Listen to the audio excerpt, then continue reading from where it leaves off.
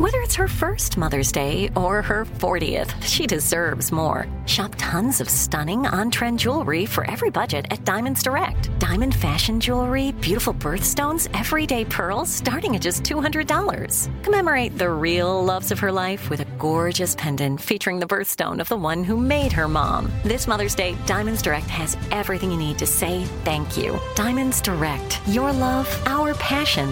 Online at diamondsdirect.com.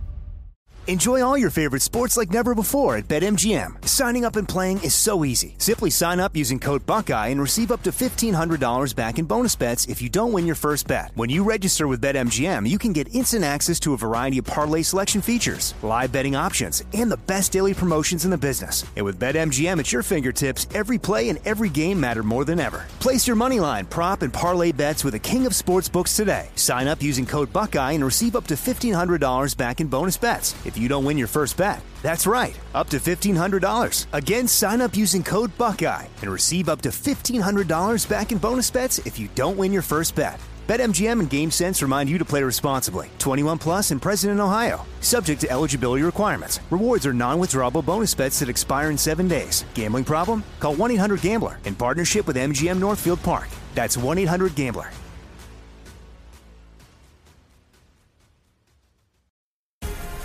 The Black Effect presents Family Therapy, and I'm your host, Elliot Connie. Jay is the woman in this dynamic who is currently co-parenting 2 young boys with her former partner, David. David, he is a leader. He just don't want to leave me. Well, how do you lead a woman? How do you lead in a relationship? Like, what's the blueprint? David, you just asked the most important question. Listen to Family Therapy on the Black Effect Podcast Network, iHeartRadio app, Apple Podcasts, or wherever you get your podcasts. Imagine you ask 2 people the same 7 questions. I'm Minnie Driver, and this was the idea I set out to explore in my podcast, Mini Questions. This year, we bring a whole new group of guests to answer the same 7 questions, including Courtney Cox, Rob Delaney, Liz Phair, and many, many more. Join me on Season 3 of Mini Questions on the iHeartRadio app, Apple Podcasts, or wherever you get your favorite podcasts. 7 questions, limitless answers. Hello, the internet. Yes, it's me. That means it's substitute time. And it's season 228, episode 1 of the Daily Zeitgeist, a production of iHeartRadio. This is the podcast where we take a deep dive into America's shared consciousness. It is Monday, March 14th.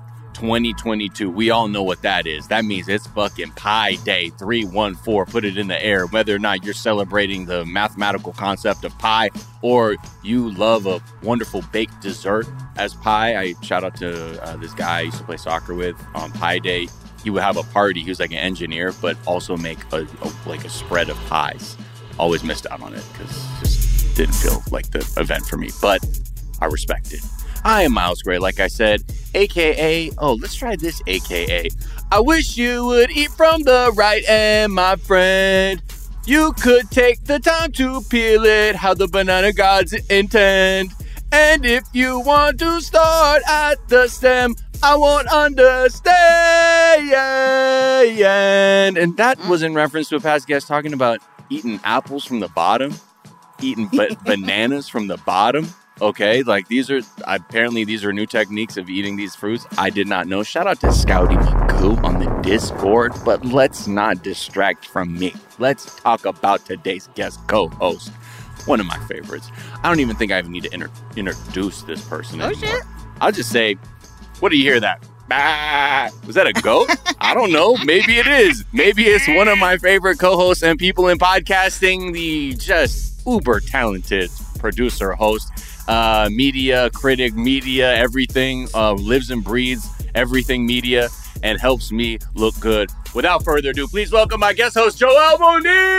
Hey, what's up, Miles? How you doing? I'm great.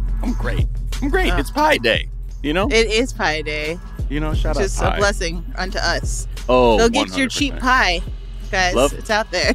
Yeah, I mean, I'd imagine, right? Like, shouldn't like a Marie Callender's do something like Coco's? They all do it. Listen, if you're near a milk bar, you can go in and get some of their milk bar pie for like, I think they're doing it for $3.14 or something like.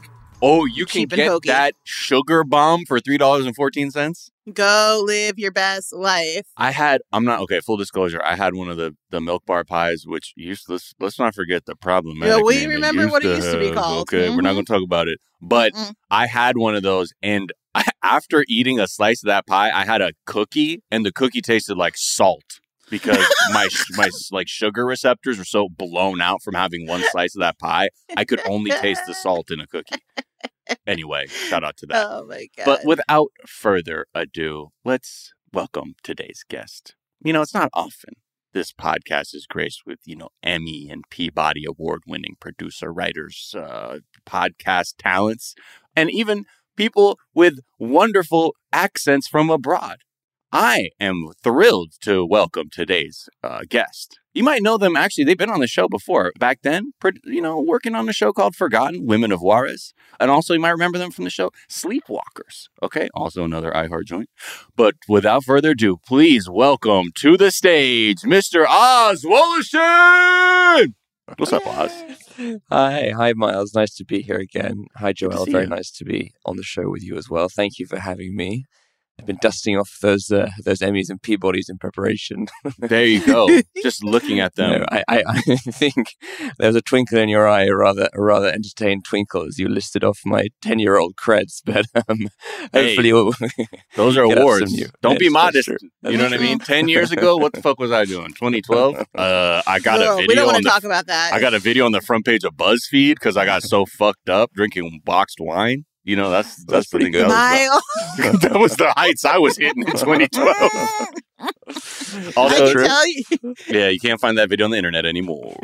Oh, look at Crafty. Yeah. I can't scrub my worst mistakes from the internet. They're out there. Oz, I can tell you're over the awards because you're the first person who has those awards that hasn't had them framed in the background of your image. Yeah. Every time I have an award-winning person, they're like, and these are my awards, just casually placed behind me. Didn't set it up that way. That's just where they live. Thank you.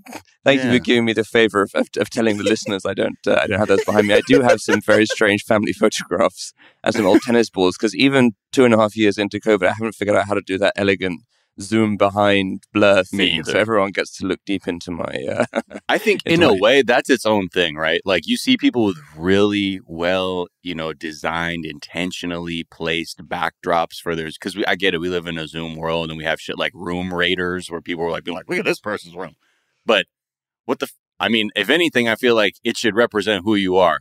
And if you look at my background, I'm not really that into designing the background. In fact, I'm just some guy in a room that's kind of dirty. So that's who I am. Do you have any love for pie, Oz, on Pie Day 314? I mean, funny enough, I didn't put two and two together. I didn't know what you were talking about, but I was smiling and nodding as all good podcasts, I guess, do. And then I slowly figured it out. Yeah, because I guess you do it different in the UK. It would be 14-3.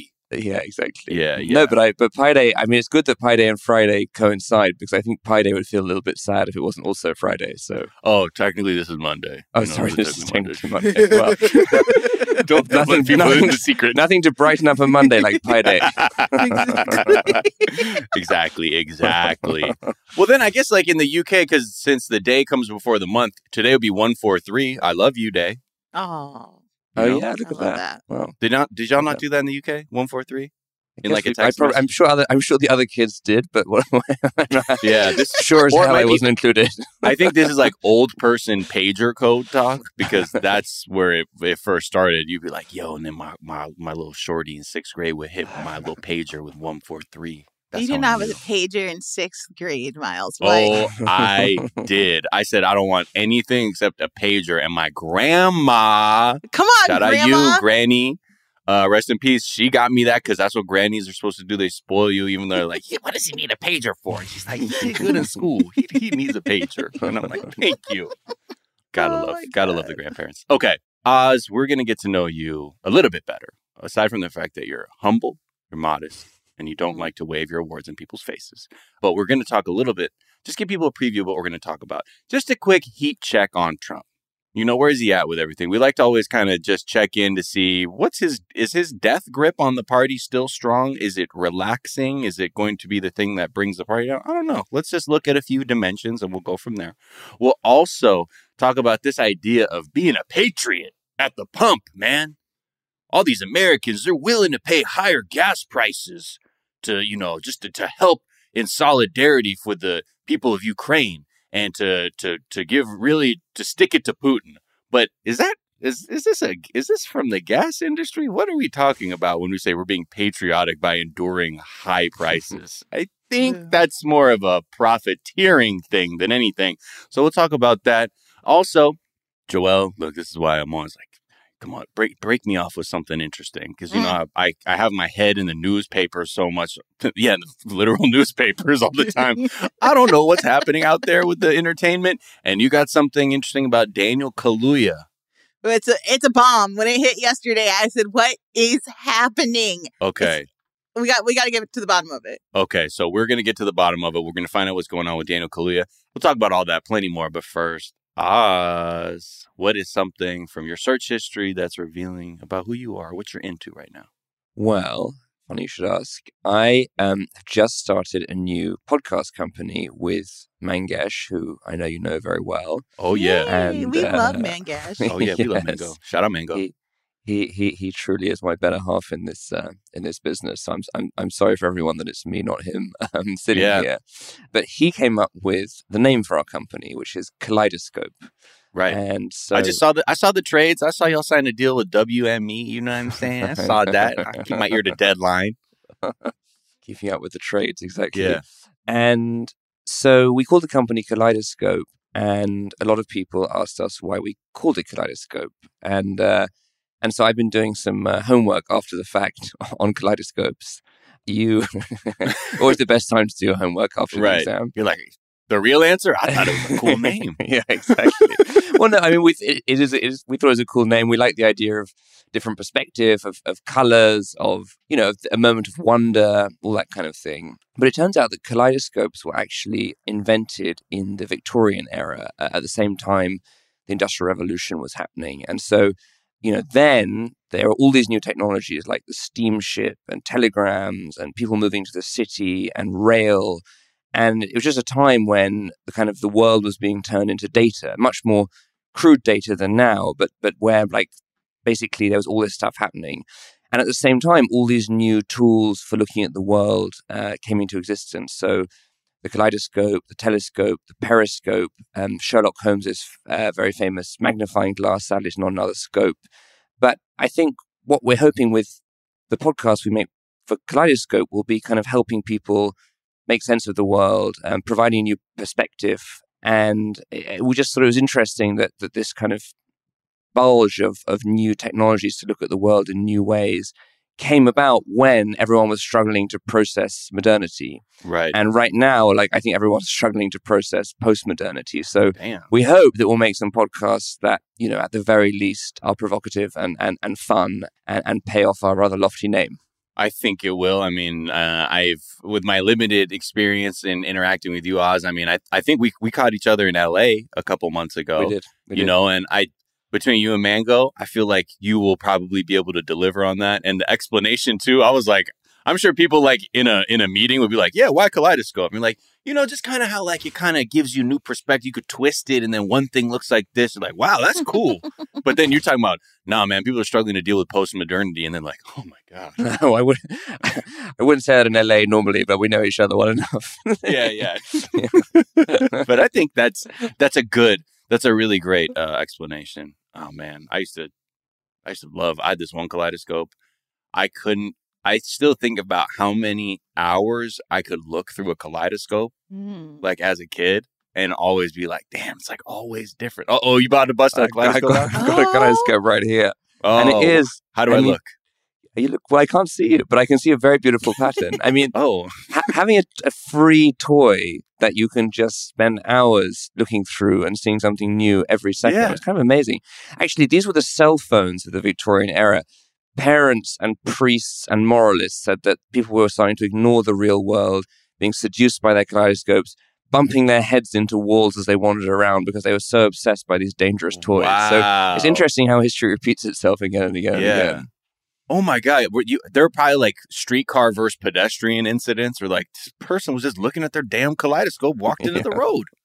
You got to keep your head up. And there was a scandal over the patents, over who owned the kaleidoscope. There was some commercial litigation. The guy who invented the kaleidoscope, as always happens, didn't profit from it, even though it became the most popular toy of the Victorian era. So there's a lot of world history buried in that little guy. Who'd have thought? Who'd have thought? Oz, what's something you think is overrated? Well, turning the tone slightly bleaker than kaleidoscopes, I come from a Ukrainian, my grandfather was a Ukrainian refugee, and so we don't have any family in Ukraine anymore. A couple of family friends have been watching that situation with tremendous sadness and feeling conflicted. On the one hand, wanting to very much support the fight of the Ukrainians. On the other hand, being a bit worried about the Ukrainians being, co-opted by, the good guys into this war, which is going to be just a tremendous, tremendous cost to human life. So it's a very complicated situation. And I think I think one of the things which is overrated is the violent hot take. And so when I saw that Facebook was making a special exception to allow hate speech temporarily on its platform, I thought that was pretty overrated. They said, as a result of the Russian invasion of Ukraine, we have temporarily made allowances for forms of political expression that would normally violate our rules, like violent speech, such as death to Russian invaders. We still won't allow credible calls for violence against Russian civilians. Now, I don't know how you define a credible call for violence against a Russian civilian, but the one person I wouldn't want to be making that judgment is Facebook. Yeah, absolutely. They have a pretty horrendous track record, it seems, when they're saying like, this group of angry people kind of got away from us and now it's spilling into real world violence against, groups of like innocent people. Yeah, it is always interesting to see. It was like a curious decision, right? Because do you think that's for them to sort of be able to begin to reason that there are acceptable forms of hate speech? You know what I mean? And I get like what your point is, right? Of course, people of Ukraine are going to look at an invasion of Russian military as being like, yo, fuck this, fuck these people, fuck all of this.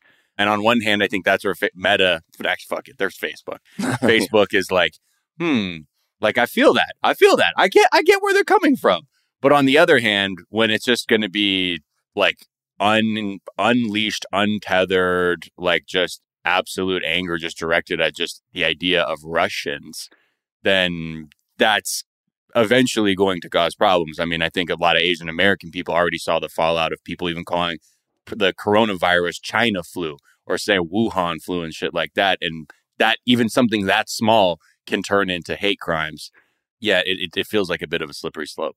It does. I know we're going to talk about patriotism at the gas pumps. I remember the boycott on French fries after 9/11 because the French didn't want to join the invasion of Afghanistan. So, and calling them, no, it wasn't that. It was the invasion of Iraq, I think. So they were rebranded as freedom fries. And McDonald's have just, I think, closed down their branches in Moscow. I mean, none of this stuff is straightforward, but the kind of nexus of online hate and conflict, and I don't know. It's just, there's no right answer, but I don't think that the kind of the turning on the taps of the mob is particularly, I would say that is overrated. Yeah, no, and it's dangerous, especially considering too. It's like, okay, well, what happens in the summer of 2020 when you have something to say about the police who are also killing unarmed people? Yeah. Well, that's hate speech, and that's dangerous. Like, well, why are you the arbiters of this? And if one thing's bad, then it always has to be bad. But I think that's the problem when you have profit-minded companies trying to like parse through the discourse and be like, well, this doesn't work and this. It's almost like the internet's fucked up and it's only exacerbating problems. I don't know. That's my hot take for today. The internet's fucked up. You heard it here first. You heard it here first. And this is the only place it's ever been muttered. Thank you. Yeah, I think it's really, it's hard to watch too, because I think for me being from coming from an immigrant, my mom's an immigrant, and just the idea of being out of a place that you consider your home and sort of looking on to watch like the destruction of a place that's very near and dear to you without any power over it. And you see all these people beginning to come in to figure out how they can sort of weaponize it for their own needs is really, really fucking hard to watch. And yeah, I pray for as much positivity for people who are like deeply emotionally affected by it. Because yeah, I have a close friend of mine who's Ukrainian, and it's very difficult for her to watch along, especially, you know, she's from Odessa, and all the news is like, Odessa's going to get smashed pretty soon. And that's a terrible thing. Like, I think most American people are completely disconnected from that because they're like, I don't know, I'm from, you know, like Chicago, like Joelle. If you were like Chicago was about to get the smash put on them, you'd be like, oh my God, that's my home. But we're already beginning to see all the ignorance in how people view the conflict there versus in other parts of the world. It's become like this it's interesting what the pandemic has done for certain levels of awareness, and then what this invasion in Ukraine is also doing, like exposing the media's very fucked up, like Eurocentric, white-centric bias as it relates to global, like militarized conflict. And we'll talk about the gas and oil companies too. Just everybody's got something to talk about. Oz, what is something that you think is underrated? Well, continuing my vintage technology kick with the kaleidoscopes and your pager, I think alarm clocks are underrated. You know, we always read about how you shouldn't go to bed looking at your phone last thing at night, and how you shouldn't look at your phone first thing in the morning. And I found myself feeling a little bit stressed recently. And I thought, why don't I buy an alarm clock and not look at my phone last thing at night and first thing in the morning, simply because, you know, I have the excuse that I needed to because my alarm's on it. Right. Since buying the alarm clock, I put it next to my bed, and I haven't used it once. And instead, I've been doom scrolling morning and night. However, I think the moment I put my battery in that guy, I'm going to be feeling better. Yeah. It's hard to get off the doom scroll is dangerous. And especially when there's something fucked up intersecting with something you care about.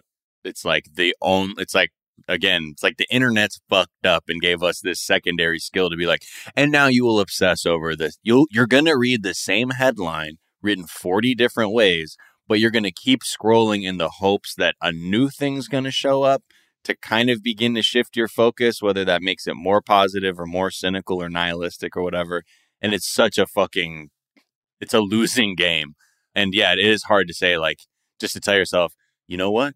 If I give myself some time, that doom scroll will be shorter because 4 things will have happened and I can absorb them all at once rather than making this a long process. We used to watch the news once a day and or get our papers twice a day. You had a morning edition and an evening edition. And that was all, folks. What a beautiful time. Didn't appreciate it as it was happening. Would love it back. Turning off notifications has helped with the doom scrolling a lot. And I can't recommend it highly enough. Like, turn off your notifications every time. Because otherwise, every time you get that buzz, you're like, what's happening? What's going on? And I can easily lose an hour. You'll have like a physical response to your phone buzzing too. Like you'll get anxious because your phone buzzed. Because you're like, what does that have to do? Is this thing I don't want to talk about, or is this thing that's causing me stress or whatever? And you don't want to be like that. I'd rather look at my phone and be like, oh, look, the screen has a bunch of notifications on. I'll get to that. Yeah, rather totally. Yeah. I wanted to ask you, Oz, what kind of alarm? Is it the old 80s one that somehow still works for everybody? That's got the like almost alarm blare? Is it one of the new ones that does that sweet, like lulling you awake kind of vibe? Or is it like an old school with the 2 bells on the top? Like real old school. Yeah. Well, like I was worried as ever. This particular anxiety I had when I was buying the alarm clock was, what if the ticking of the hand is too much to handle? So it's a silent tick alarm clock. It looks like it's kind of got a vintage sort of air to it.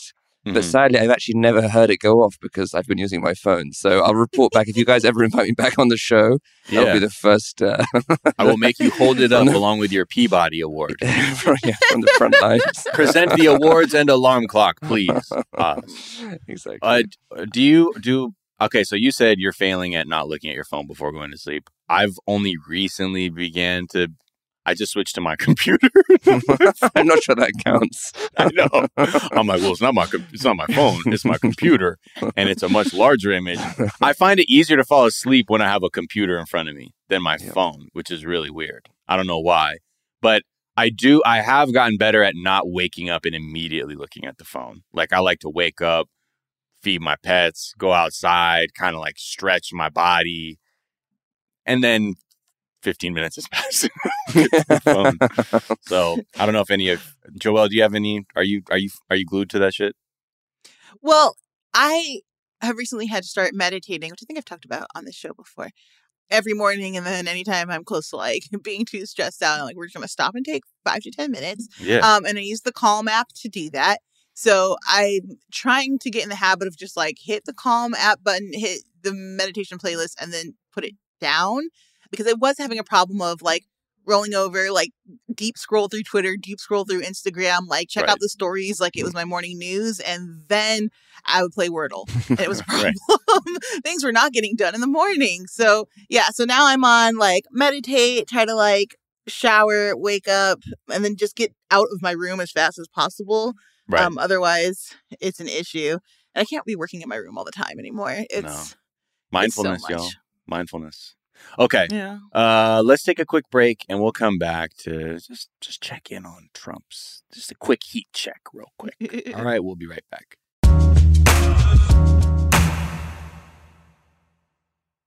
Enjoy all your favorite sports like never before at BetMGM. Signing up and playing is so easy. Simply sign up using code Buckeye and receive up to $1,500 back in bonus bets if you don't win your first bet. When you register with BetMGM, you can get instant access to a variety of parlay selection features, live betting options, and the best daily promotions in the business. And with BetMGM at your fingertips, every play and every game matter more than ever. Place your moneyline, prop, and parlay bets with the king of sportsbooks today. Sign up using code Buckeye and receive up to $1,500 back in bonus bets if you don't win your first bet. That's right, up to $1,500. Again, sign up using code Buckeye and receive up to $1,500 back in bonus bets if you don't win your first bet. BetMGM and GameSense remind you to play responsibly. 21 plus and present in Ohio. Subject to eligibility requirements. Rewards are non-withdrawable bonus bets that expire in 7 days. Gambling problem? Call 1-800-GAMBLER in partnership with MGM Northfield Park. That's 1-800-GAMBLER.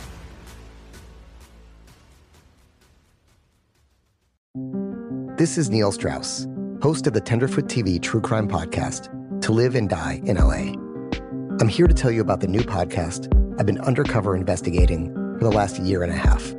It's called To Die For. Here's a clip. All these girls were sent out into the world and they were told, try to meet important men, try to attach yourself to important men. The voice you're hearing is a Russian model agent telling me about spies sent out to seduce men with political power.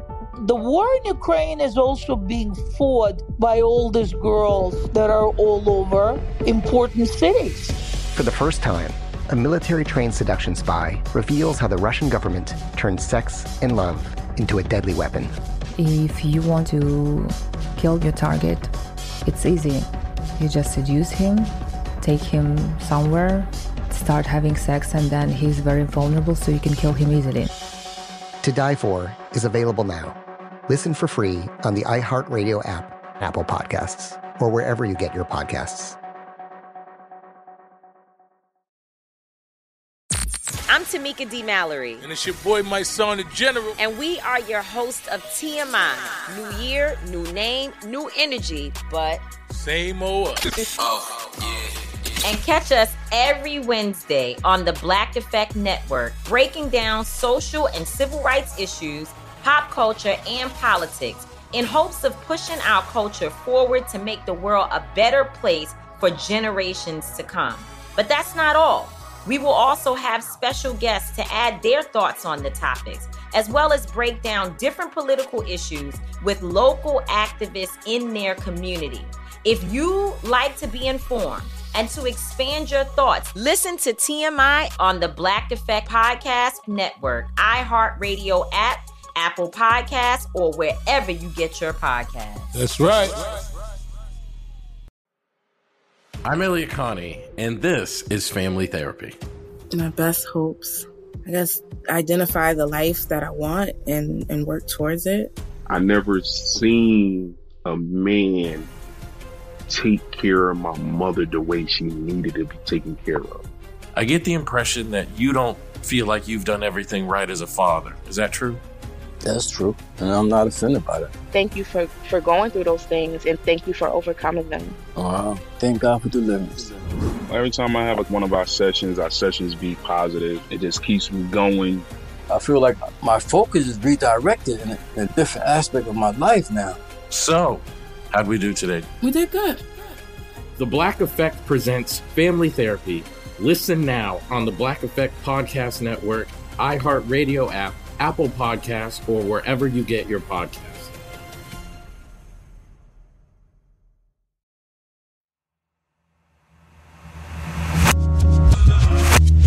And we're back. Time for a heat check. Trump. Okay, last week he had all, man, this was quite a week for him last week. On last Wednesday, he was talking about during the Texas Republican primaries, like, everybody I picked, they're winning so well, they're doing so great. They couldn't have been doing better. You know, he left out the part where most of them are running unopposed, but sure. De facto kingmaker here. And he also conveniently ignored how many of his other handpicked candidates were not doing that great, like David Perdue, who he is trying to sick on his arch nemesis, Governor Brian Kemp, in the governor's race for Georgia, because Brian Kemp famously refused to rat fuck the election for Donald Trump. So Trump is now just using the strategy of like, well, then you're my enemy, and I'll send a bunch of unqualified candidates who don't have as great a chance of winning after you to create more intra-party fighting. And, you know, a few years ago, his endorsement meant a lot. Like, you know, it was the kind of thing that a lot of elected people would be like, well, God, I got to get that endorsement. If he picks this other person, then I'm cooked. But that potency has decreased a bit. And now that he's out of office, his strategy just seems to be really just to use his endorsement as an attack against other Republicans that he has deemed disloyal. So not a great strategy if you're looking at the long term, but a great strategy if you just want to serve your ego, which I'll give him that. It's his superpower. And aside from that, I think we're also seeing that there's a lot of Republicans who are really trying to distance themselves from Trump's pro-Putin comments, that it's becoming a little more clear that there's like this openness to disagreeing in public with the former president. And now that's probably because support for Putin is already just very low outside of like the OAN and Newsmax and like Fox News crowd. But this, like people like this, you have Representative Mike Simpson, a Republican from Idaho, says, quote, I agree with Pence that there's no room in our party for apologists for Putin. Again, that's a direct shot at Trump. And like people followed up that question when he said he agrees with Mike Pence that there's no room for Putin apologists. When he was asked, like, is that sort of the wider sentiment, like in most of the Republican conference, this journalist asked, he said, yep.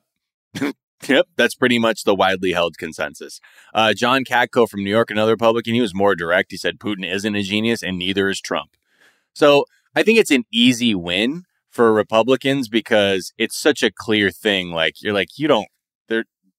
not intellectually built to try and argue why Putin is a genius and why that's good for everything that you stand for as a politician. But like, so I'm not holding my breath in the sense that I'm like, oh, the tide is turning. But it is clear that they do see that it's very problematic for them to take that sort of idea on and sort of campaign on it. Because I look back at a few years ago and you had people like Lindsey Graham who would bend over backwards trying to defend his like overtly racist remarks. And you're like, holy shit, he's got everybody like lockstep with this nonsense. But I think this one, it's like just so obvious that this ain't the take for the party to be hopping in on. And it is bad. I just want to point out, like, it gets pretty bad when you have people like Sean Hannity who are essentially begging Trump to, you know, maybe condemn Vladimir Putin. Let's hear that. You came under some fire when you said that Vladimir Putin's very smart. I think I know you a little bit better than most people in the media, and I think you also recognize he's evil, do you not? Well, I was referring to the fact that he said this is an independent nation, talking about Ukraine, and I said some said this is before there was any attack. He's calling it an independent nation. Now, a lot of things are changing. When you look, this doesn't seem to be the same Putin that I was dealing with. But I will tell you, he wouldn't have changed. If I were dealing with him, he wouldn't have changed. You know, I supplied, and I know Biden is trying to take credit, and they're all trying to take credit about Okay, so now he completely missed that off-ramp for him to take, and he just goes on to be like, he goes on to be like, the Javelin anti-tank busters, I gave them that. And Hannity's even like, oh my God, bro, like, please, let me try one more time. Like, the interview goes on for a little bit more, and Hannity tries fucking one more time. He's like, here it is again. I'm going to put the point out that you do not want to agree with this person. You want to be opposed to the actions of Vladimir Putin. Maybe this will be the time he starts to listen. Maybe not. Let me go back then to the issue of the criticism, because I've known you well over 25 years. And when you got criticized for saying that Vladimir Putin is smart, we've had many conversations, and you've often quoted to me Sun Tzu, The Art of War. Keep your friends close and your enemies closer. Is that how you viewed Vladimir? Did you view Vladimir Putin and people like President Xi and Kim Jong-un and the Iranian mullahs as enemies that you needed to keep close? I got along with these people. I got along with them well. That doesn't mean they're good people. It doesn't mean anything other than the fact that I understood them, and perhaps they understood me. Maybe they understood me even better. That's okay, because they knew there'd be a big penalty. Anyway, so he goes on to not condemn anything and just says, actually, I'm really good homies with them. Thank you for bringing that up. And he really did the thing where he was trying to do, like, when I'm sure in the past when he said racist stuff, and you got to be like, hey, man, I've known you a long time, and I know that's not your heart. You know what I mean? Because you've hired black people in the past. So how do you feel when people try and paint your words like that? And then you'd be like, exactly, I've been a big supporter, blah, blah, blah. He couldn't even do that in this instance. He's, I think, very much locked into this idea that it's only him that could have prevented an invasion because he was so close with Vladimir Putin. And that's essentially the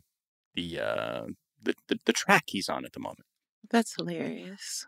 Just because I don't know. Trump is such a wild figure to me because he lacks any kind of actual charisma. Like, he's not good at giving speeches, even the ones pre-written for him. He's not Because people tune out after 15 minutes. He's not attractive in the way you would think, like it's like a sterling political figure. Like, well, he's got a strong jaw and like a face you could trust or something. And like every time he opens his mouth, he sounds like an idiot. And yet there are still people clamoring to hear him speak. That's it's a trip. I think, but there's something, even the way Hannity was talking, right?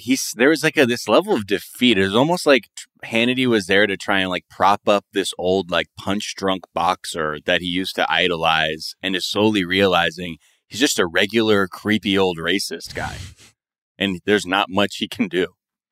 I guess also you have to think that probably Tucker and Hannity are, desperate to have Trump condemn Putin now, because I think they're going to be stuck with their own support of Putin around their necks, and it's going to make their lives difficult. I mean, I think, Tucker in particular, I don't know if he has designs on office or not, but it feels like the reel you could do of, praise for Putin and denial the Ukrainian invasion was about to happen is not going to be very helpful. So I guess they probably want to get Trump to denounce Putin so they can kind of sweep this whole uncomfortable dalliance under the rug. But I gather there are some people who are rallying around Trump in the Republican Party and still kind of supporting Putin, which is right. I mean, let alone from a moral, ethical, geopolitical standpoint, just from a self-interested point of view, it's very hard to understand. Yeah, and I think it's because it's these like Marjorie Taylor Greene and Madison Cawthorn types who, Marjorie Taylor Greene was at like a total fascist event that are like,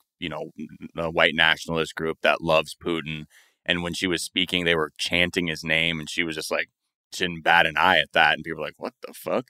Madison Cawthorn, we talked about last week, how he was saying like Zelensky's a thug, and actually like Ukraine is so corrupt that and they push woke ideologies that this is a good thing that Putin is doing. And you're like, dude, you don't even know what you're saying. I think you're such on autopilot of being like, I just have to agree with whatever Trump says, and that's how I keep going, without any understanding, again, of like the geopolitical nature of this, what the outcomes could mean for anything, and just being like, I don't know, man, I just do whatever Trump does. And then, but I think it's also important to realize that these folks really view themselves as part of like an oligarchical society. Like they think like having money makes you a better human being.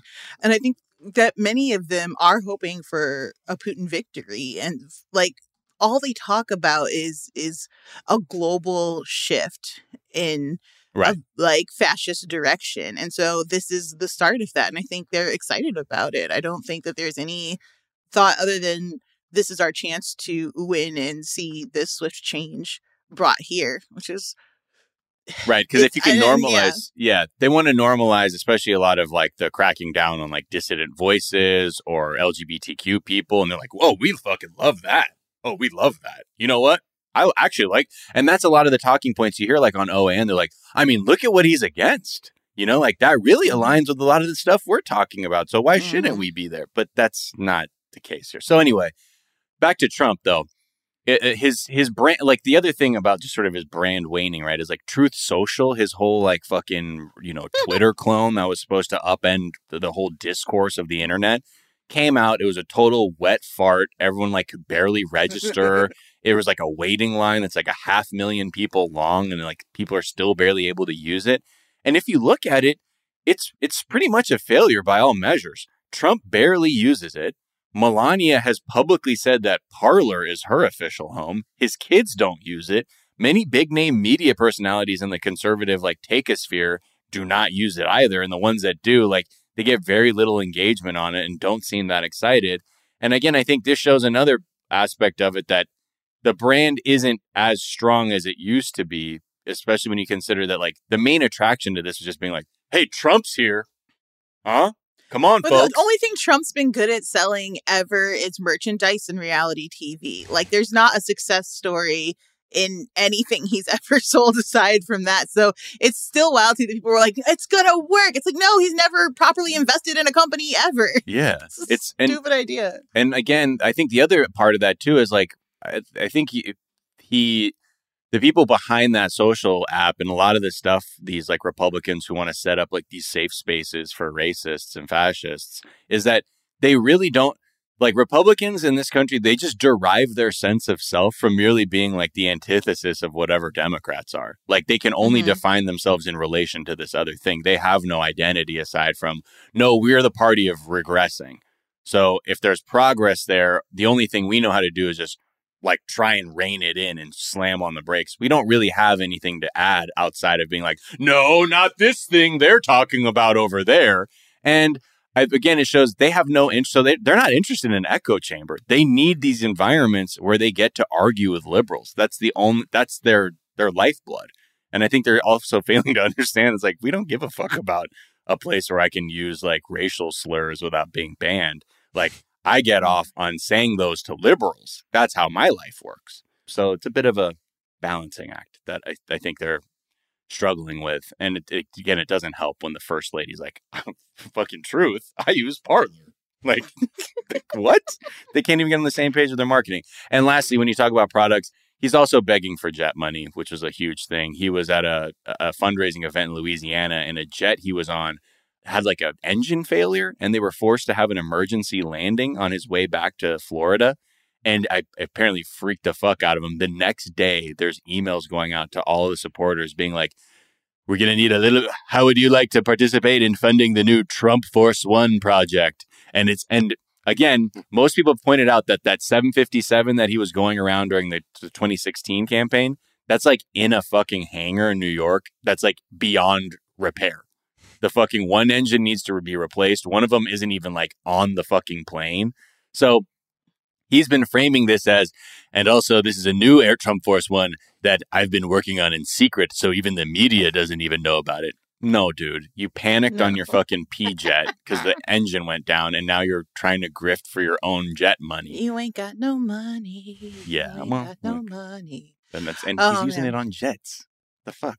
So I don't know. It's interesting to keep our eyes on this one. And again, watching how the conversation is like shifting, and there's like this one brief moment of like bipartisanship, and like that most of the Republican establishment is like, no, we agree. Yeah. Invasion of Ukraine is bad. We agree on that, which is very. Hate seeing white people at war. Really tears them apart. Oh, God, those kids have blue eyes. I mean, I have blue eyes. You know, there's never been a war in Europe before. It's new to us. It's totally foreign. Couldn't imagine. It happens to brown people. Ugh, awful. You hate to see it. And that's all. One of the weirdest ones was, I think, one of the French. I don't know, it was the French foreign minister or some French minister said, "They drive cars like us."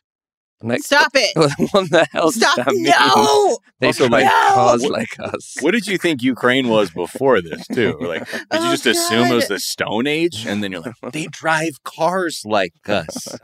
Fuck. Yeah. Not to mention, anyway, so that's where we are with old Trumper. We'll see. We'll obviously keep an eye on that because another poll came out that said him and Joe Biden are in a deadlock in a potential, speculative presidential election poll. But at that point, I hope Joe Biden is not running again. That's not what we need. So I want to talk about this. We're talking about Patriots at the Pump, right? And talking about all the ways in which different people are using this crisis in Ukraine for their own nefarious aims. And the oil and gas lobby is working overtime to use this crisis as an opportunity to further their own greed. I think one of the most common things we've been seeing is this sentiment that accepting rising gas prices is actually a patriotic act, since, we need to go without so that we can help others out. And I think they love this one because it's really easy. They're already raking in record profits. Okay. And I think people hear ban on Russian gas, and most people wouldn't think twice to even know how much gas we actually import from Russia. It accounts for about 8% of our supply.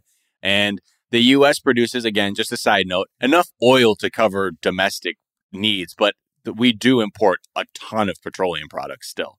And because the global market is affected by the disruptions, and we do import petroleum products, those disruptions in supply, the logic here is, well, the prices are all just going to go up. And I think most people have accepted that. And this is really just pure greed.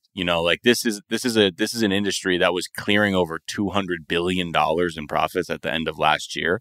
And this is just price gouging. They found an opportunity to sort of insert this narrative of granted, yes, the market is being disrupted, but there's no room for them to eat into their $200 billion in profits to make things easier, or there's the choice to just extract as much money out of consumers as possible.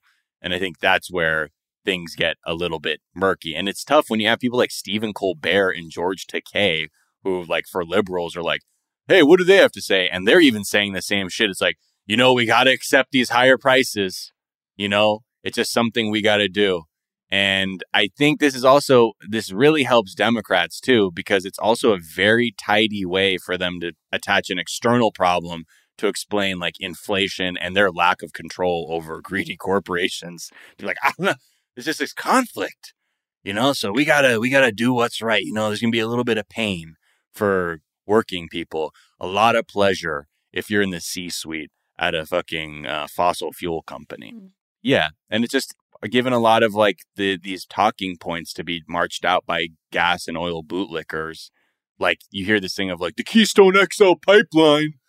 That would have defeated Putin if we just didn't block that because of darn fucking environmentalist hippies. That is not a production pipeline. There's no additional oil coming because the Keystone, again, people just say this and they don't talk about the Keystone XL was to move oil from Canada to Texas to be refined and then shipped abroad. It wasn't because the Keystone XL was oh man, we got this whole gas station called Keystone XL that we haven't turned on. And we get all this kind of oil and gas lobby talking points being injected into the discourse to tell us that, we need more fossil fuel when, in fact, it sounds like we need less. I thought one of the most cynical little moments that's come out of the last month or so was the normalizing of relations between the US and Venezuela. So, obviously Venezuela was a pariah state and, Maduro was an unacceptable dictator, and the US foreign policy establishment had to support the opposition. And now, all of a sudden, it's fine. Maduro's a great guy. He's released political prisoners, and Venezuelan oil and gas is going to be coming onto the market in the US. And it's fair enough. It's good to be looking for alternative oil and gas sources, I guess, to make sure that people don't have to pay the price of the pump, etc. But just the The 180? Complete 180, no explanation. Just like, oh, actually, like, situation has changed. So this person who was an unacceptable dictator is now a great person to do business with. It's just like, I don't know. I don't understand. There's no...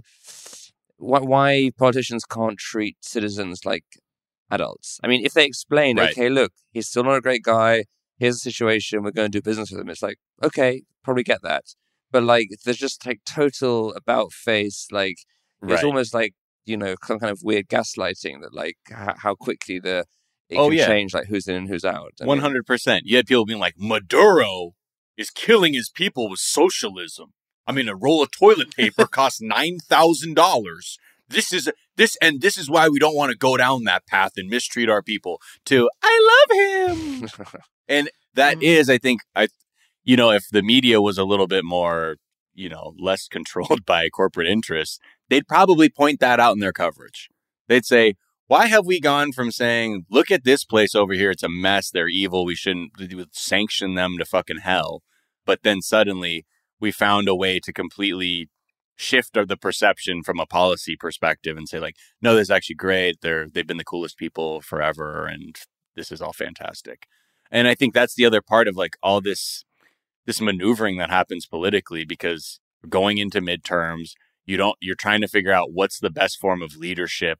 Do you make gas prices cheaper? Do you just say, fuck, well, because the corporations are literally just trying to offset like, the lost profits from 2020 and coming back with a vengeance now by raising prices. What do we do with that? And I think it's really difficult for just like everyday people to kind of see like the contradictory talking points and policies that have been happening this whole time. This also seems like a real big missed opportunity for Democrats to like reach out to their base. Like the idea that like at this point in time, Democrats could very loudly be saying like, not only do you not need to raise your gas prices, but what alternative fuel options can we be investing in at this time? Like we are literally exiting a global changing event. Now is the time to like hop on new ideas. And I think that people are very much prepared to embrace them, specifically folks who lost so much money during the pandemic. Like there's a complete disconnect between it's patriotic to spend more money on gas, and some people have been jobless for the last 2.5 years, and you gave them what, $1,600? I mean, 2,000. This is why we're always 2,000 if you count that other 400 from earlier. Okay, let's not. I mean, I did say 2,000 to get people to the polls. Did buy groceries for a month for a family of 3, maybe. It's bizarre to me, specifically considering that we are the Democratic. Like, there's not enough space between like Democrats and Republicans as far as like voting goes right now. You've got midterms coming up, and they're really just sitting on their hands when there seems to be an abundant opportunity to like make a statement to their people, be like, hey, we're here for you. We can do things better, differently, and save you money, which everyone enjoys. Every person is like, oh, we're going to not have to spend so much money. Perfect. Well, and I think there's bill like, Ro Khanna has introduced a bill that would essentially, that's being sponsored by like Bernie and like Elizabeth Warren and a few other people, that is essentially to tax like the windfall profits of the oil and gas companies at like 50%. Love it. And then redistribute those funds in the form of quarterly checks to people, like at the same thresholds that the stimulus checks were, saying the income thresholds, again, similar, 75,000 for individuals, 150 for couples. And it would basically be anywhere between around $250 a year for a person per quarter that you would get from basically being like, all right, we skimmed the oil and gas corporate profits, and there it is. Now, we'll see where that goes, because obviously Republicans, the last thing they're going to be like, what are you talking about? But I think we really need to have this larger conversation about, like you're saying, we need to get the fuck away from fossil fuels. And this industry is built on extracting not only just massive resources out of the ground, but squeezing people for every single dollar they have, while also contributing to Earth death. Like the Earth death is a big one. The absurdity of it all is one that's not being examined close enough. And I think while it's commendable to merely say like, yeah, man, we got to take some of this money, it's like, no, we need to fucking nationalize this industry at the very least. This like too much shit depends on this. And at the same time, it's also the cause of and solution to all of our problems, apparently. Not Homer Simpson. Yeah. Oh boy. Whew. So keep your eye there. All right. Let's take a quick break and we'll be right back to talk, lighter fare.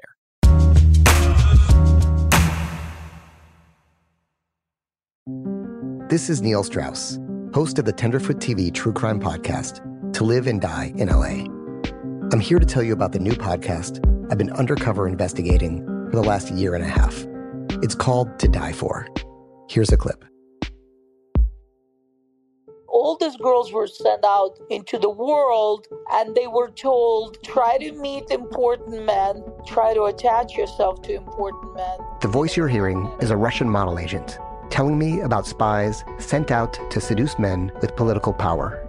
The war in Ukraine is also being fought by all these girls that are all over important cities. For the first time, a military-trained seduction spy reveals how the Russian government turned sex and love into a deadly weapon. If you want to kill your target, it's easy. You just seduce him, take him somewhere, start having sex, and then he's very vulnerable, so you can kill him easily. To Die For is available now. Listen for free on the iHeartRadio app, Apple Podcasts, or wherever you get your podcasts.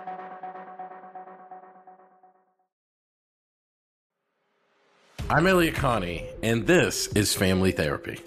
My best hopes, I guess, identify the life that I want and work towards it. I never seen a man take care of my mother the way she needed to be taken care of. I get the impression that you don't feel like you've done everything right as a father. Is that true? That's true, and I'm not offended by that. Thank you for going through those things, and thank you for overcoming them. Thank God for deliverance. Every time I have one of our sessions be positive. It just keeps me going. I feel like my focus is redirected in a different aspect of my life now. So, how'd we do today? We did good. The Black Effect presents Family Therapy. Listen now on the Black Effect Podcast Network, iHeartRadio app, Apple Podcasts, or wherever you get your podcasts. I'm Tamika D. Mallory. And it's your boy, my son, the General. And we are your hosts of TMI. New year, new name, new energy, but same old us. Oh, yeah. And catch us every Wednesday on the Black Effect Network, breaking down social and civil rights issues, pop culture, and politics, in hopes of pushing our culture forward to make the world a better place for generations to come. But that's not all. We will also have special guests to add their thoughts on the topics, as well as break down different political issues with local activists in their community. If you like to be informed and to expand your thoughts, listen to TMI on the Black Effect Podcast Network, iHeartRadio app, Apple Podcasts, or wherever you get your podcasts. That's right. The Therapy for Black Girls podcast is an NAACP and Webby Award-winning podcast dedicated to all things mental health, personal development, and all of the small decisions we can make to become the best possible versions of ourselves. Here, we have the conversations that help Black women decipher how their past inform who they are today, and use that information to decide who they want to be moving forward. We chat about things like how to establish routines that center self-care, what burnout looks and feels like, and defining what aspects of our lives are making us happy and what parts are holding us back. I'm your host, Dr. Joy Harden Bradford, a licensed psychologist in Atlanta, Georgia, and I can't wait for you to join the conversation every Wednesday. Listen to the Therapy for Black Girls podcast on the iHeartRadio app, Apple Podcasts, or wherever you get your podcasts. Take good care, and we'll see you there.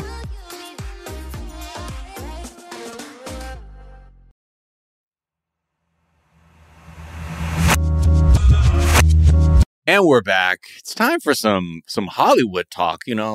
What's Joelle? Well, when you first hopped on the Zoom call, I was like, "What's going on?" And you said, "Did you hear about this Daniel Kaluuya thing and his life strategist?" And I was like, "Hold on, I only understood the Daniel Kaluuya part. What else is going on?" So there's big news for people who don't know Daniel Kaluuya. Most memorably, I think for people who aren't, if you don't know his name and immediately know who that is from Get Out. and, many other films. But to keep it simple, Daniel Kaluuya is having a bit of a controversial career shakeup or something. There's a lot happening around him. A career shift is such a nice way to put it. And I want to first state that a lot of these details are new and incoming. And so I'm going to do my best to just give you what facts we have, and we'll lightly speculate. Okay. So here's what's happening. Daniel Kaluuya, star, right? He's been in so many iconic movies. Black Panther, Get Out. He's doing Dope with Jordan Peele next. The hottest thing happening right now. His team, similar team to Steven Spielberg's. I think they had the same agents. A couple of months ago, he fired everybody. Whole team gone, and they have all confirmed they're no longer working. And by with Daniel. team, we typically mean like a manager, agent, publicist. All of them checked out and gone, which is bananas. Right. He's replaced, reportedly, his team with a self-help guru. I think they called her like a gem specialist named Air Holiness. That's H-E-I-R. No! Holiness. Apparently, she also goes by Air Princess. She is 50. She describes herself as head mistress for the International Alma Mater of Blessed University. Okay. What it is, we don't know. Okay, head mistress. Yeah. Does she...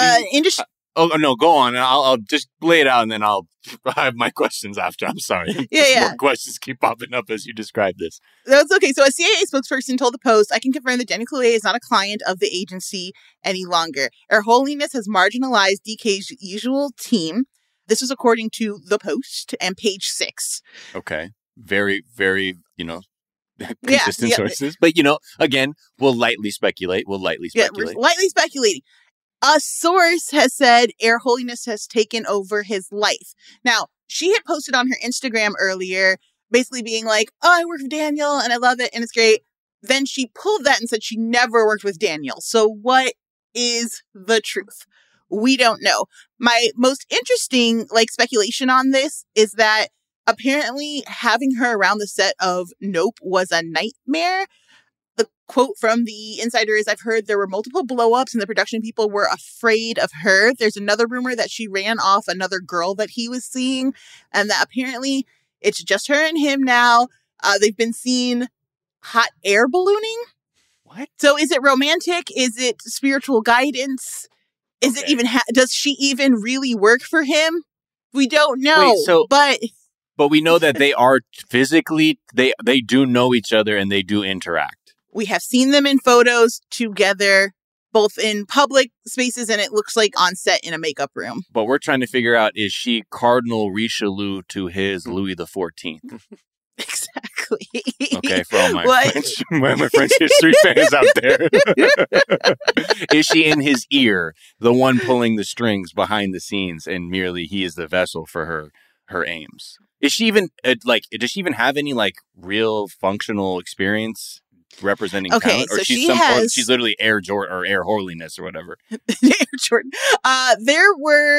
So where did I put this article? I'm like you, a tabby cat, 7,000 tabs. I know. Somewhere it says that she has a PhD in not metaphysics, but something. Hold on, I have it here.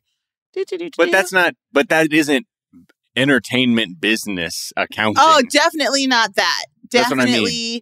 Nothing that we can see. Also, her real name is Vanyola Salima Mahmoud. Okay. And she's Air Princess and Air Princess 50. Here's a quote from her Instagram account. I'm just a spiritual gangster serving a life sentence in a human body. Well put. Okay. It is funny. I mean, when you think about the Hollywood system, when you go to LA and it slowly starts to unfurl itself and you realize that every quote unquote talent has an agent and a manager and a publicist and a lawyer, all of whom are, on the gravy train. And so, this idea that just clearing out the whole slate and putting everything in Air Holiness's hands, you can kind of probably understand some of the temptation. But I mean, it's such a strange system to begin with. And I mean, didn't Johnny Depp, isn't he in some kind of litigation with his manager who ended up spending all of his money? I mean, it seems to be a lot of people end up getting fucked over by seemingly trustworthy handlers or team members or whatever. So in a way, you may as well just jump in at the deep end with the spiritual gangster serving a life sentence in a human body. Why not? You're like, I heard Bill Murray doesn't have any reps and he handles all his shit by himself. You're like, I might as well. I could do that with the help of Air Holiness Crystal Guidance. Anna just put into the chat that she says her online bio says that she has, quote, a BS, MS, and PhD in holistic health, parapsychic science from the American Institute of Holistic Theology. And she is skilled in wellness coaching, executive coaching, spiritual healing. These are all capitalized. Energy healing and building relationships, among other things. Okay. Daniel, please let us know what's going on. Yeah, it's interesting to me, the sort of like fan reaction, because we can't nail down specifically and because this is page 6 and we can only take it with so much seriousness. The conversation has sort of turned to who is this older woman taking over his life? Or is this his Get Out character coming back to haunt him? Ooh. Someone was like, flash a camera in his eyes. Is he there? Right. Like, excessive. But I think we saw similar conversations around Aaron Taylor Johnson, who has a 24-year age difference between him and his wife. They are still very much in love. They got kids together. They've been together for over a decade. Right. But also it's Hollywood, and we've seen multiple times grifters come in and sort of take over a person's life and not just steal money, but, derail the direction of their career. And Daniel Kaluuya is such a celebrated Black actor. He's so extremely talented that I think it's kind of daunting for a lot of people to consider that perhaps like the best is over for Daniel if all the stories are true. Or he just has trash taste in picking a partner. I mean, who among us? And that's it, the issue. But it also sounds like the kind of thing where they're like, yo, he's caught up with, I don't like her. And they're like, man, he fired me. And then you come back, you're like, we're really worried about him. And he might just be like, yo, dude, I'm kind of into this freaky older lady who heals me with crystals and shit. That's kind of it. I'm still a good actor. I'm not fucking up my career. This is who I rock with now. And I'm sorry if it's hard for y'all to accept that. I don't know. It'll be interesting to see once the Dope press tour starts, how that plays out. If she's around, I feel like that's usually the part where partners of this ilk get troublesome. It's like when they're in the room with the press and they're like talking over their partner and getting answers for them. Yeah. When she was like in the street trying to defend him after the rush, and like, you don't even know the name of the person. He's like, all right, Hilaria, stop. Let me handle this. Or like he comes on, like Daniel's doing press, and he's like wearing all these robes and shit and like flowy scarves, and they're like, sir, he's like, please call me Airness, and you're like, I'm the reincarnate. That's when maybe we can start worrying. But yeah, I'm always curious. I always like seeing people's interesting career moves and relationships, but I don't know. What's your feeling on this? Do you think that this is a person who's grifting? Is Daniel just doing his thing and he's kind of making a weird decision and he likes this person and everything's all good? He just has trash taste and that's upsetting people? Or you think, what do you think's going on? Initial reaction was, this is bad and Daniel get out. No pun intended. I'm a woo-woo girl, and so it's hard for me to be like, she uses crystals, she's crazy. I have crystals. I've done some tarot readings before. I like the woo-woo things. So you get woo-woo. I really, totally. So I don't know. What's been most interesting to me is her denial of it, of even working for him. Right? I mean, and even further, she was like, people say I work with Daniel Kaluuya. That's wild. I would love to work with him. Almost as if she doesn't know him. But again, we've seen pictures, but also pictures are faked so well today that you always have to take that with a grain of salt. Is it a deep fake? Can you imagine? He's like, that's my auntie. Right? If he comes back, he's like, I've never seen this woman in my entire life. What are y'all talking about? But I guess it says something much larger about the way we view celebrities, and that we really need them to be okay in order to support what's happening. Like, in order to, like, invest in their career decisions, right? Like, if you think Daniel Kaluuya's gone off the deep end with this woman who's scamming him, like, can you take his films seriously? And I think every day I understand more and more celebrities, like, desire to completely disconnect from their fan base because we're kind of involved at a level that doesn't allow them to move with any kind of comfort. Like, if you make a mistake, and I don't mean in the, like, cancel culture, blah, blah, blah bullshit. I don't but believe you're just in that. so deeply scrutinized in general. Yeah. It's hard to just breathe and be like, oh, I want to try this thing. Is that going to work for me? Or, well, my fans hate that I did that. I have to now make a stupid false apology about something I was interested in. Like, it's messy, man. And so I don't know. I hope he's all right. I hope it's not a scam. I like a lot of his movies. Yeah. I also think it's easier because Daniel Kaluuya constantly plays characters that Black culture criticizes in a very intense way. So like, you're dating a white girl. Oh, when he like fucked up, he betrayed his friend in Black Panther, and then his wife had to come collect him with their pet at the end. Like, he's constantly playing these characters where we're like, that's sus. Why would you do that? Right. And so I think that kind of bleeds into his real life too, a little bit. Yeah. I kind of low-key, I kind of want him to, I like the idea that Air Holiness, that there's something really weird going on. And maybe he's just also like, nah, man, I'm really, I'm done acting. Like, I'm all about the air now. I'm airbending. Listen, okay. I could see it. Well, thank you so much, Joelle and Oz, for joining me today to talk just the whole spectrum of topics today on Monday to start the week off. Oz, where can people find you and follow you? And is there any tweets that you've laughed at or just enjoyed in general? You can find me on Twitter, Oz Woloshyn, and my dear friend Kara, who I did the Sleepwalkers podcast with. Her Twitter always keeps me very entertained, and one of her latest gems was about milk. You know you're old when somebody calls regular milk classic milk.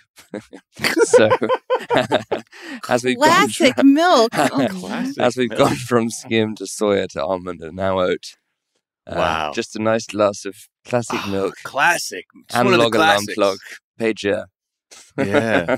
Oh, man. What could be better? Shout out to classic milk, all about the classics. You know me. Joelle, how about you? Where are you at? Where they follow you? Where they hear you? What's the tweet you like? Joelle Monique. You can follow me all over the internet at Joelle Monique. It's JoelleMonique. Some classic tweets.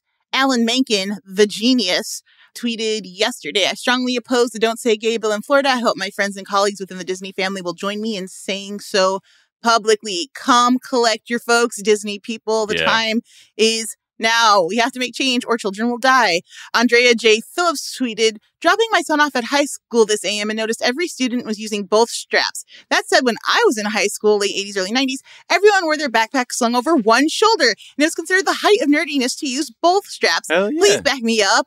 To which I say, yes, I was there and I saw it and that was real. You did not imagine it, Andrea.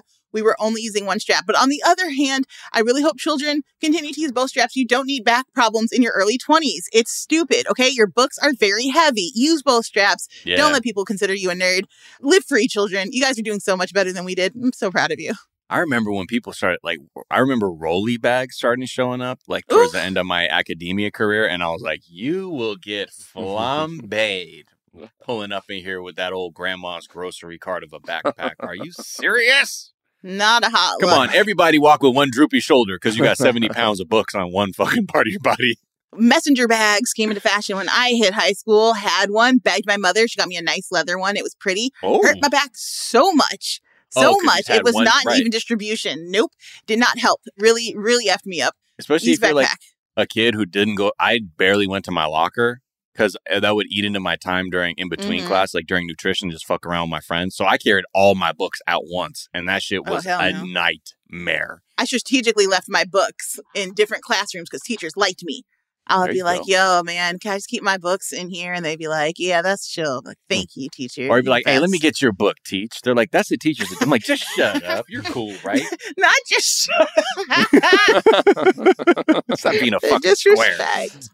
Oh, man. Let's see. Some tweets I like. First one is from Amber Nelson at Amber Smelson tweeted, got invited to someone's place for dinner and they charged me for it. This is weird, right? Yes, that is weird. You do not invite someone to your home and then charge them. That goes against everything I know about the art of invitations and hospitality. I don't understand people do that. The end of the relationship. Would you bring it up if someone did that to you? Like, would you say, hey, what the fuck is this? Are you fucking wilding? What is this? Or would you just say, I'm not talking to them forever? No, I'm a receipts person. Let me pull out my phone. Did they ask me to pay and I missed it? I got ADD. It's possible. Oh. Nope. Just a straight invite? What's going on? What happened here? Do you need money? Are you okay? we got to have a conversation about it because I'm not handing over money freely. I need discourse. Then they say, and then they hit you with this. Well, I mean, like, honestly, like, I mean, like, the alcohol got was really expensive and, like, the ingredients were, like, I spent, like, $150 at the grocery store. So. Okay, cool. Here's the bottle of wine I brought. Enjoy it. Also wasn't cheap because I'm not cheap. And I'll be out. Actually, let me just tally up all the bottles I've brought, or bottles of wine I've brought to your house over the last year. So, actually, you know what? How you many owe me lifts did I pay for? $72. Right, exactly. Get out of here. Come on, be more hospitable, folks. And then at Forever Wyland _ tweeted, introverts be like, I know a spot, and then go home. Yeah, it's true. I do know a spot, and it's my house, and that place is fucking, it goes up. It's the best. So shout out to all my introverts out there. You can find me at Miles of Gray on Twitter and Instagram. Also, the other pod, 420 Day Fiancé with Sophia Alexandra. If you like 90 Day Fiancé or Married at First Sight of them trash reality shows, that's where I blow my steam off, okay? Watching those shows. So come hear me talk about those. You can find us at Daily Zeitgeist on Twitter, at The Daily Zeitgeist on Instagram. We got a Facebook fan page. We got a website. We got dailyzeitgeist.com, I'm pretty sure. At least we got the URL parked on. I don't know. Look, don't worry about it. But you go there. You can find all our episodes and our footnotes. Thank you, Joelle, where we also post everything we talked about today, as well as the song we ride out on. I want to go out on a track from Liam Bailey. Liam Bailey is slowly becoming one of my new favorite artists, born in Nottingham, UK. He's English and Caribbean. He's like English parents, Caribbean parents coming together, just playing he's like a fantastic singer-songwriter, but also has like this really great knack for putting on like older sort of aesthetic sounds on his work to make it sound like of an older period. But he's so creative and really, really fantastic artist. So check Liam Bailey out. But this track from Liam Bailey that we're going out on is called Champion from the album Ekundayo. So check this song out. It's really dope. Has like a lot of nice little Rhodes piano playing on it. But yeah, that's what we're going to write out on. And again, this is a production of iHeartRadio. So for more podcasts, check out the iHeartRadio app, wherever you get your podcasts for free. See you later to talk about what's trending. Until then, have a good week, y'all. Bye. Bye.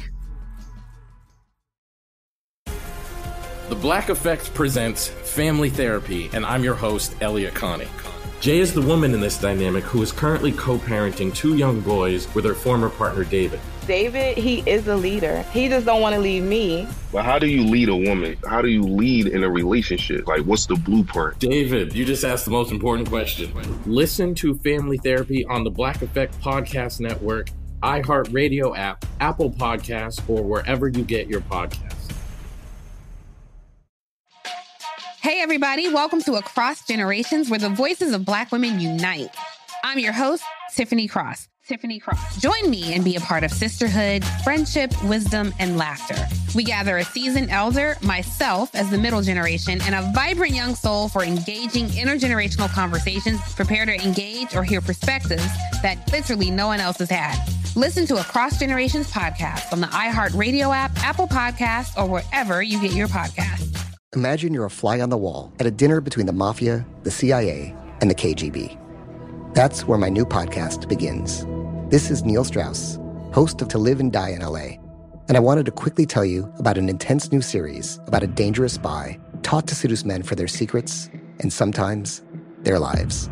From Tenderfoot TV, this is To Die For. To Die For is available now. Listen for free on the iHeartRadio app, Apple Podcasts, or wherever you get your podcasts. Oh, hi, I'm Rachel Zoe, and my podcast, Climbing in Heels, is back and better than ever. You might know me from the Rachel Zoe Project, or perhaps from my work as a celebrity stylist. And guess what? I'm still just as obsessed with all things fashion, beauty, and business. Climbing in Heels is all about celebrating the stories of extraordinary women, and this season is here to bring you a weekly dose of glamour, inspiration, and fun. Listen to Climbing in Heels every Friday on the iHeartRadio app, Apple Podcasts, or wherever you get your podcasts.